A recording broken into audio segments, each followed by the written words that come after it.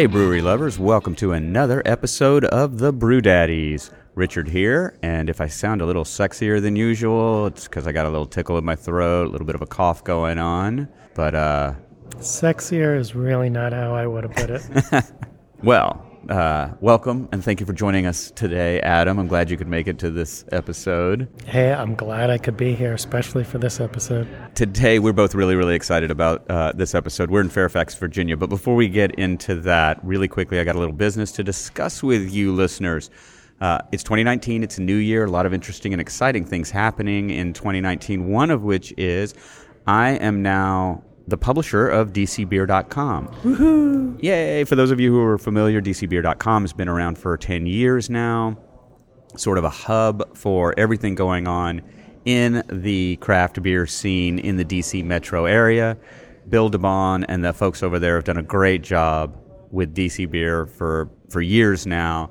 But the website's a little dated and it's not mobile responsive. So I'm stepping in to help get the website modernized, make it work better for you, the consumer and brewer and retailer of craft beer in the area. But in order to make sure we do that right, that we serve the community best, we put out a survey to ask what DCBeer.com can do to best serve the community. So I'm putting a link to the survey in the show notes, and would really appreciate it if you take a minute, if you haven't already. Go to the survey. It only takes 5 or 6 minutes to answer the questions, and give us your thoughts on how DC Beer can help the DC craft beer community through the kinds of things we'll be doing. Okay, business is done.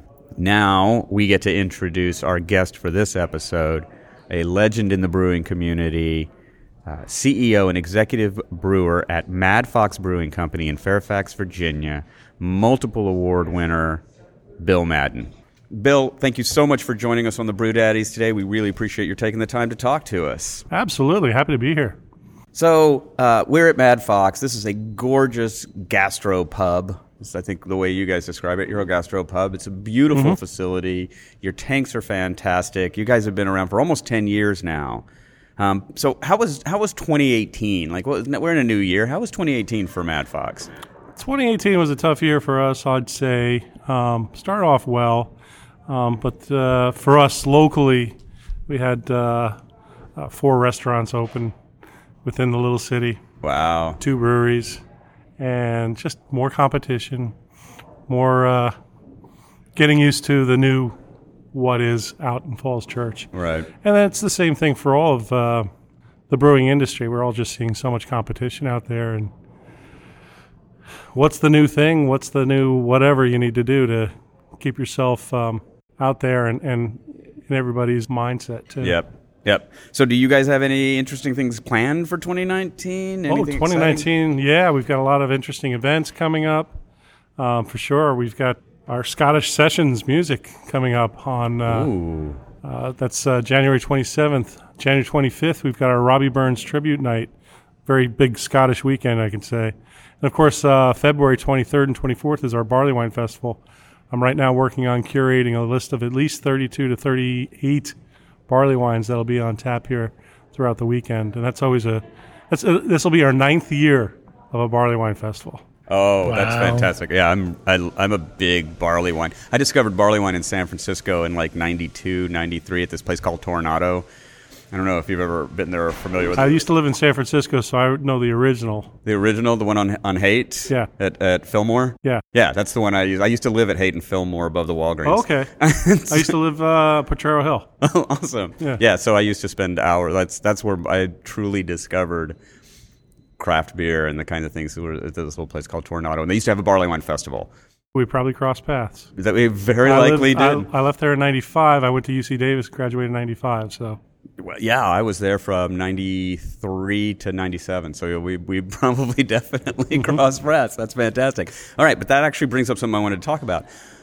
We were talking earlier about most of the folks that Adam and I speak to, most of the brewers are mid to late 20s, started out as home brewers, got really excited, decided this is something that they really wanted to do. You've been doing this a lot longer. Yeah, one of those early trailblazers. Did you start as a home brewer back then and then go to UC Davis to learn the craft? Yeah, there was a homebrew shop that opened in the Avenues in San Francisco. And this would probably be about 1990. And a buddy of mine who lived in the Mission District and I got together and said, we're just going to go down and look. We're not going to spend anything. Right. $100 on my credit card, $100 on his, and we were brewing a batch of steam beer that night. Wow. And really good success with it. There was a homebrew competition at the San Francisco Brewing Company in the Italian district there, North Beach. North Beach, yeah. Yeah. And we took, I don't know, first or second place with our stout. We're like, man, we're great. We were serving our beer at Grateful Dead shows at the time at Oakland Coliseum. And I got the bug. Yeah. And then the company I was working for was going through a bit of a merger, and I was one of the sales reps that survived. I was wearing a suit in those days. And they were merging information on customer base and couldn't get it together for like 6 months, so I just homebrewed my rear end off. Wow. And I had all this extra homebrew that I would throw parties, and my friends would say, man, your beer is really good. You should check out UC Davis. And I'm like, what are you talking about? You can make a living at this? Yeah. And so I checked it out, took some coursework at Cal Berkeley, and then applied for Davis, the Master Brewers Program, and got accepted in 1994 and graduated in 1995 and was hired by Capital City Brewing Company before I even graduated. Wow. So I started with them back in 1995. So you went straight out of UC Davis, California, Bay Area, all the way across the country and You're right. came to D.C. and started working for Capital City. That's fantastic. I mean, kind of. I miss the West Coast. I'm originally born on the East Coast, so this is familiar for me. Right. But I had a great 5-6 years I lived out there, and, I'm back here on the East with where my family is. Yeah, yeah. East is where it's at. I'm from the East Coast. Well. But I moved down to this area in 91. So down from where? Boston. I'm Long Island myself. Okay. Well, San Francisco in those days was a great place. It was great, and it was a lot less expensive. Less expensive. I could tell people that I had a 1-bedroom apartment at Hayden Fillmore, and they're like, "You what?" I was like, "Yeah." So, which software company did you find? Exactly. All right. Well, let's get back to the topic at hand. Mm-hmm. So we talked a little bit about how things were in 2018, what you're looking forward to in 2019. What do you think, in terms of the brewing industry? Mm-hmm. There's so many new breweries out there every year. Where do you think that's heading? It's going to be interesting. I don't know if we've reached the saturation point. There was an article that just came out recently saying, and I forget where it came from, but Virginia was the 6th largest in terms of growth and number per capita of breweries. When we opened in 2010, there were only 40 breweries in Virginia. And I knew every head brewer, assistant brewer, their owner, and I don't know as many folks now. There's close to 300. Mm-hmm. And we're starting to see some cracks in the industry. I think there's a lot of really great beer being made out there. I think there's a lot of real crappy beer being made out there. And we're going to see some consolidation and some folks close, unfortunately. I think there's still a lot of breweries in planning. So I'm not sure where the industry is going to go, but I think there are going to be a few people that are going to get hurt, unfortunately. And a few people who are going to be really successful. But the days of starting a regional brewery, they're gone. Yeah. Being local, and I think hyper-local is where everything's headed. The days pre-Prohibition, where every neighborhood had a brewery. Mm-hmm. I can remember my grandfather talking about things like that. That's where we're going back to. What the model is, it seems to be more geared towards the tap rooms. Production breweries, yes, if they're distributing locally, but it's more about the tap room and the tap room experience. Brew pubs, less and less we're going to see opening, because a brew pub is really a very capital-intensive restaurant with a big brewery attached to it. Right. And the folks who are able to run those sort of businesses have to wear many, many different hats, be either a really good brewer with a very good support group that's running the restaurant, or being a really good restaurant that has a really good brewer. And you have to have really great food and really good beer these days to survive. So very few brew pubs I think we're going to see opening in the near future. Yeah, I think the hyper-local is definitely what we've seen in the conversations that were happening. Actually, for the last 6 months or so, every brewery we've spoken to has had that focus. We want to be a neighborhood, like that's what they all say. Is we want to serve the neighborhood. And it's interesting, one of the places that, we live in Tacoma Park, Maryland, right? Adam and I, and we're a hop, skip, and a jump from Silver Spring, which by this time next month, we'll have three breweries there. Denizens, which is a production brewery and does a great job, and they make fantastic beer. Great people. Yeah, wonderful people. And great beer, too. And great beer. Fantastic beer. And then Astrolab just opened up, and I don't know if you know those guys, but they are tiny. They make great beer. I mean, really good beer. But their entire tap room space is half the size of the room we're sitting in right now. And that's all they want to be. They're not talking about distribution. They're not talking about, they might send a keg to a local, restaurant for a special event or something. But people come in there to have that experience. And then we've got Silver Branch opening down by the Metro. Christian Lake, Yeah. And we've been joking about like, oh, wow, we're going to have 3 Stars, DC Brow, Hellbender, Denizens, Astrolab, and Silver Branch all within 2 miles of our house soon. And even with that hyper-local, like that's hyper-local for us. That's 6 breweries to choose from, a 5-minute Lyft ride from our house. Right. And that's interesting. What happens, and what I've seen happen in our market, is there was a time when I used to pull customers from Reston or Vienna or even from Maryland or D.C. Not so much because there's that big river there. Yeah. But hey, crossing the river. Just saying that what I'm hearing a lot of folks saying is that they used to love coming to our place, but now X Brewery has opened up in their neighborhood. And I love going there, but I just making the drive from Reston or Centerville or wherever is too much for them, so they don't come as often. Right. So really I have to focus on our neighborhood and our little city of Falls Church and living off of that. Well, you also distribute through the National Stadium. Sure. Right? And that's come about, I'm a brew pub brewer, been a brew pub brewer for all 24 years that I've been brewing in the D.C. metropolitan market. And when I designed Mad Fox, we built an extra large brewery because I was going to follow the model of building another location that we could support in D.C., which we tried. We had a tap room in D.C., which we unfortunately had to close in 2018. But now what we find ourselves being is what I call the production brew pub.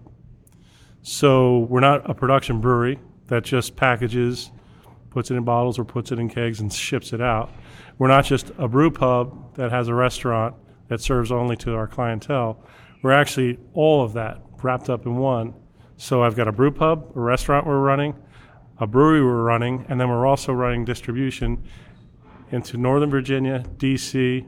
We've got a distributor in Northern Virginia, Richmond, D.C., and we're about to open up Maryland as well. So we've got a distributor that's picking up our first order on Monday. We just had an order go out to our Northern Virginia distributor this week, and we've got another one going out next week to Richmond again. So, and this is distribution of like kegs to other bars, other bars and restaurants, and also to Nats Park, as you mentioned. Right. We're really proud to be a part of the Nats team. Yeah, and we're big serving fans. our beer. So, yeah. We're real happy that you're there. Yeah, thank you. Me too, but I have the honor of paying all that money for my beer at a Nats game, and we'll just leave that there. Right. Well, we're happy to pay all that money for your beer when we go to Nats games. Adam's a season ticket holder, and I join him often for games. And another podcast I do is about baseball, so we go a lot, and we're always thrilled. Like, we know exactly where to go to get the Mad Fox. Yeah, and it's great. Why don't we change gears a little bit and talk about happier times in beer? Sure. Let's talk about the beer itself, because you make some amazing beer. You've won awards for 20 years now, I guess longer. Given awards you won in North Beach.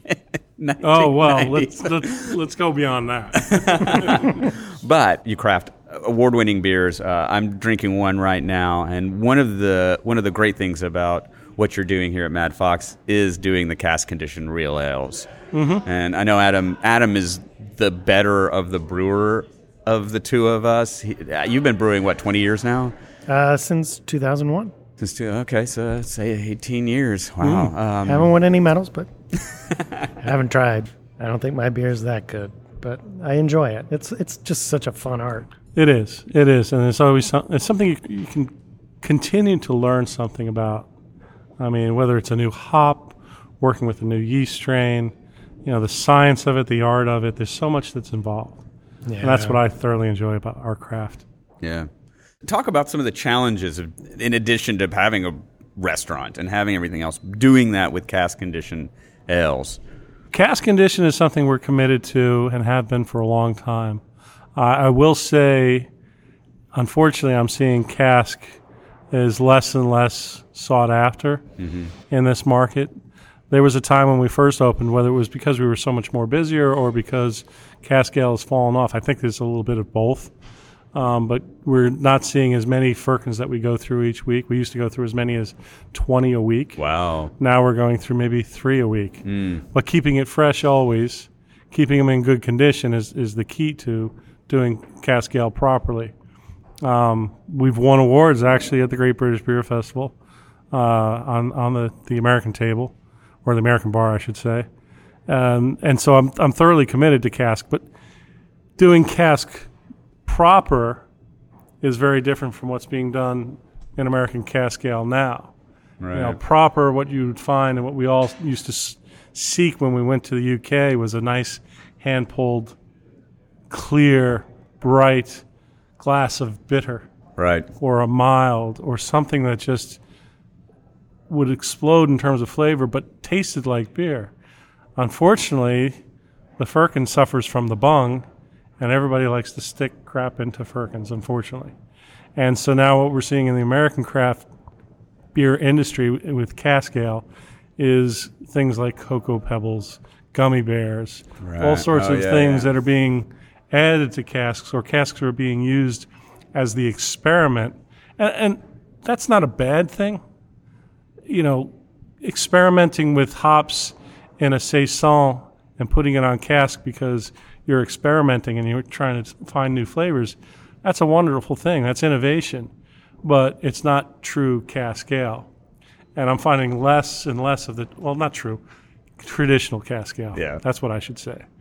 I miss the traditional cask ale. I think that's what we're missing more and more these days. And we're finding more of the Cocoa Pebbles cask ale. Yeah, the gummy bear stuff. Yeah. We were somewhere where somebody was talking about throwing in some candy into something. Or fruit purees seem to be very popular. Yes, absolutely. Fig Newtons, yeah. That was when we... Now, we've added figs to porters and some other beers. Sure. And it worked. Yeah, no, it's good flavor. One of the beers that came out of cask ale program that we do our cask of the week, and it's usually something funky. I'm as guilty as anybody else at doing this, is we dry hopped one of our saisons and called it the Funk. Wow. And it took on the Citra hop character, and with the saison yeast, it worked out so well that we said, you know what? Let's not do this in cask. Let's do a whole freaking batch of this stuff. Now we're doing 15-barrel batches of it, and people are going crazy for it. Awesome. So we get 2 beers out of one. It's great because we got 30-barrel tanks. Half the batch will become the Funk. The other half will be the traditional saison. So that's where some innovation has worked in our favor with playing around with cask ale in a different way, non-traditional way. Right.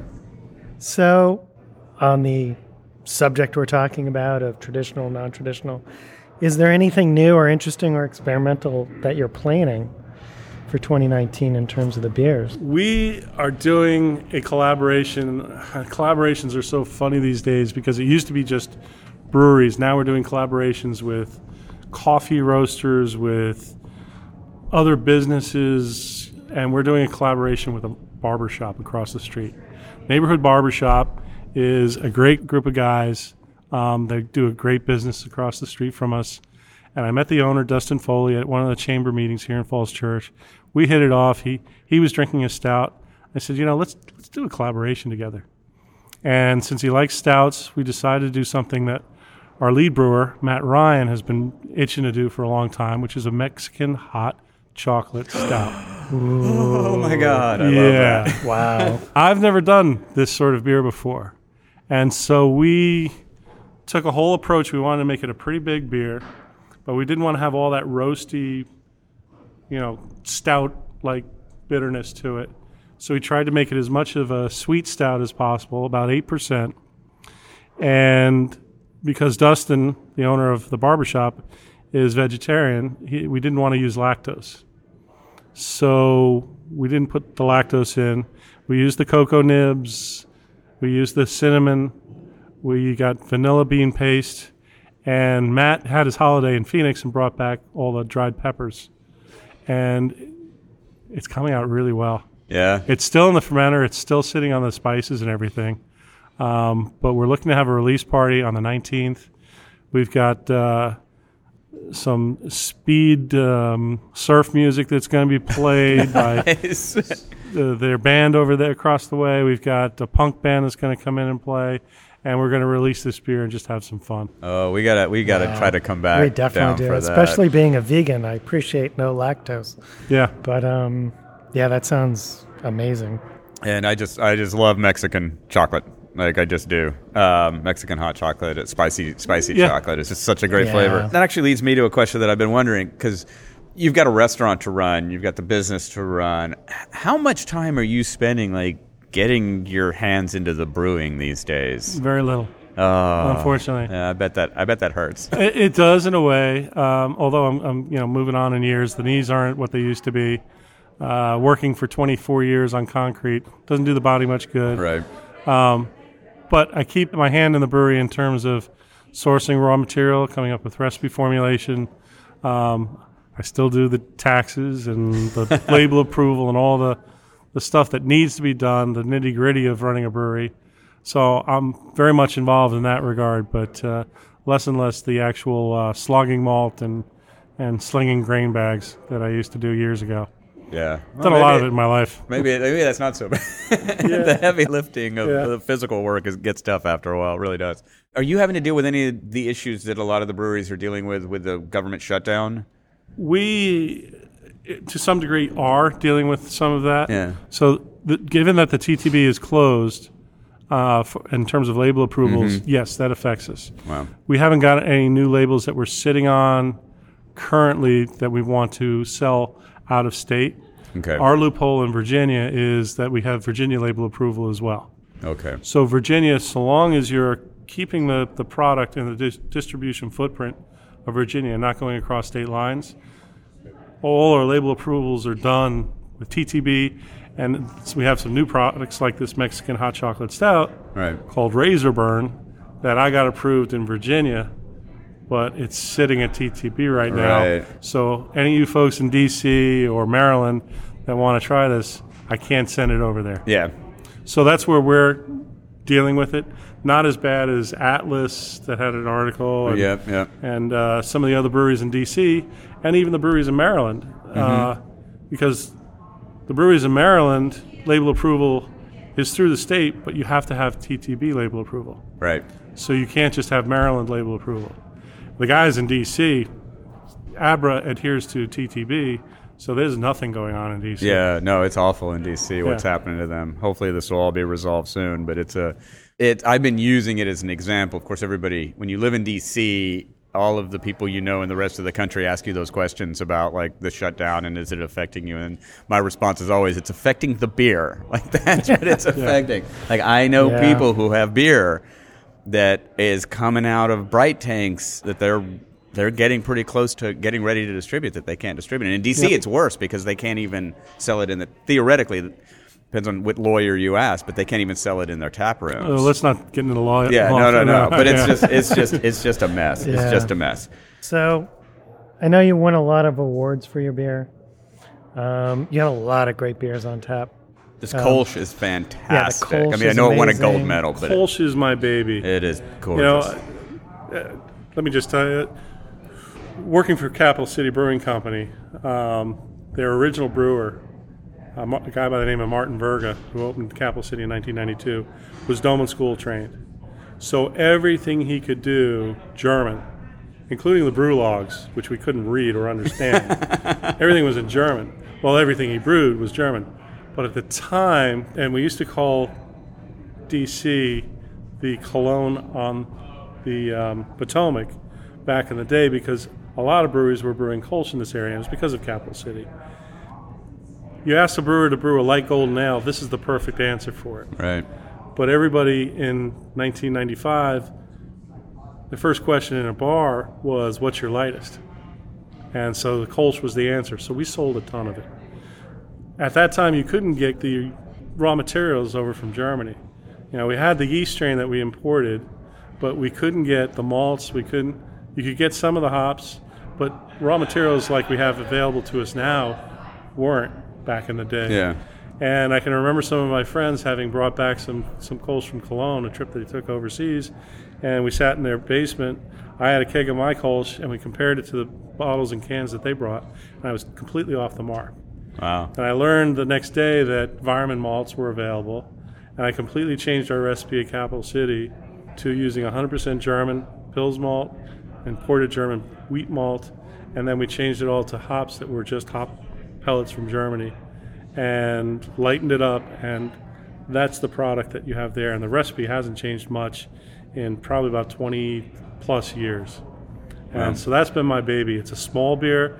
It's a beer by which a brewer stands naked because there's nowhere to hide. Yeah. If there's any flaw in that beer, you're going to find it immediately. So everywhere I go, if I see somebody's got a Kolsch on tap, that's the beer I go to. And it's because of that. Well, that's flawless, I got to say. That is a spectacular, it's an amazing beer. Spectacular beer. So I'm sorry, you were asking a question. I just totally went down a Well, different rabbit that answered hole. the question, actually. Okay. I was going to ask you about, is there any special beer or award for you over the years? And it sounds like the Kolsch is one of the Kolsch is one of them for me, without a doubt. I'm known for Kolsch. I'm known for Wee Heavy. We've gotten a number of awards from the Great American Beer Festival and from what used to be the Real Ale Festival in Chicago for the Wee Heavy. So those are two beers, and they're on two ends of the spectrum that I'm very proud of. But I'm also proud of our brewery's ability to produce just about anything, in either a traditional sense or even some of the new products that are coming out. We did a Brute IPA, very popular in San Francisco, about 6 months ago. I did as much research as I could. I came up with every angle, every raw material that I thought was applicable, and we came up with a product that I thought was pretty damn good.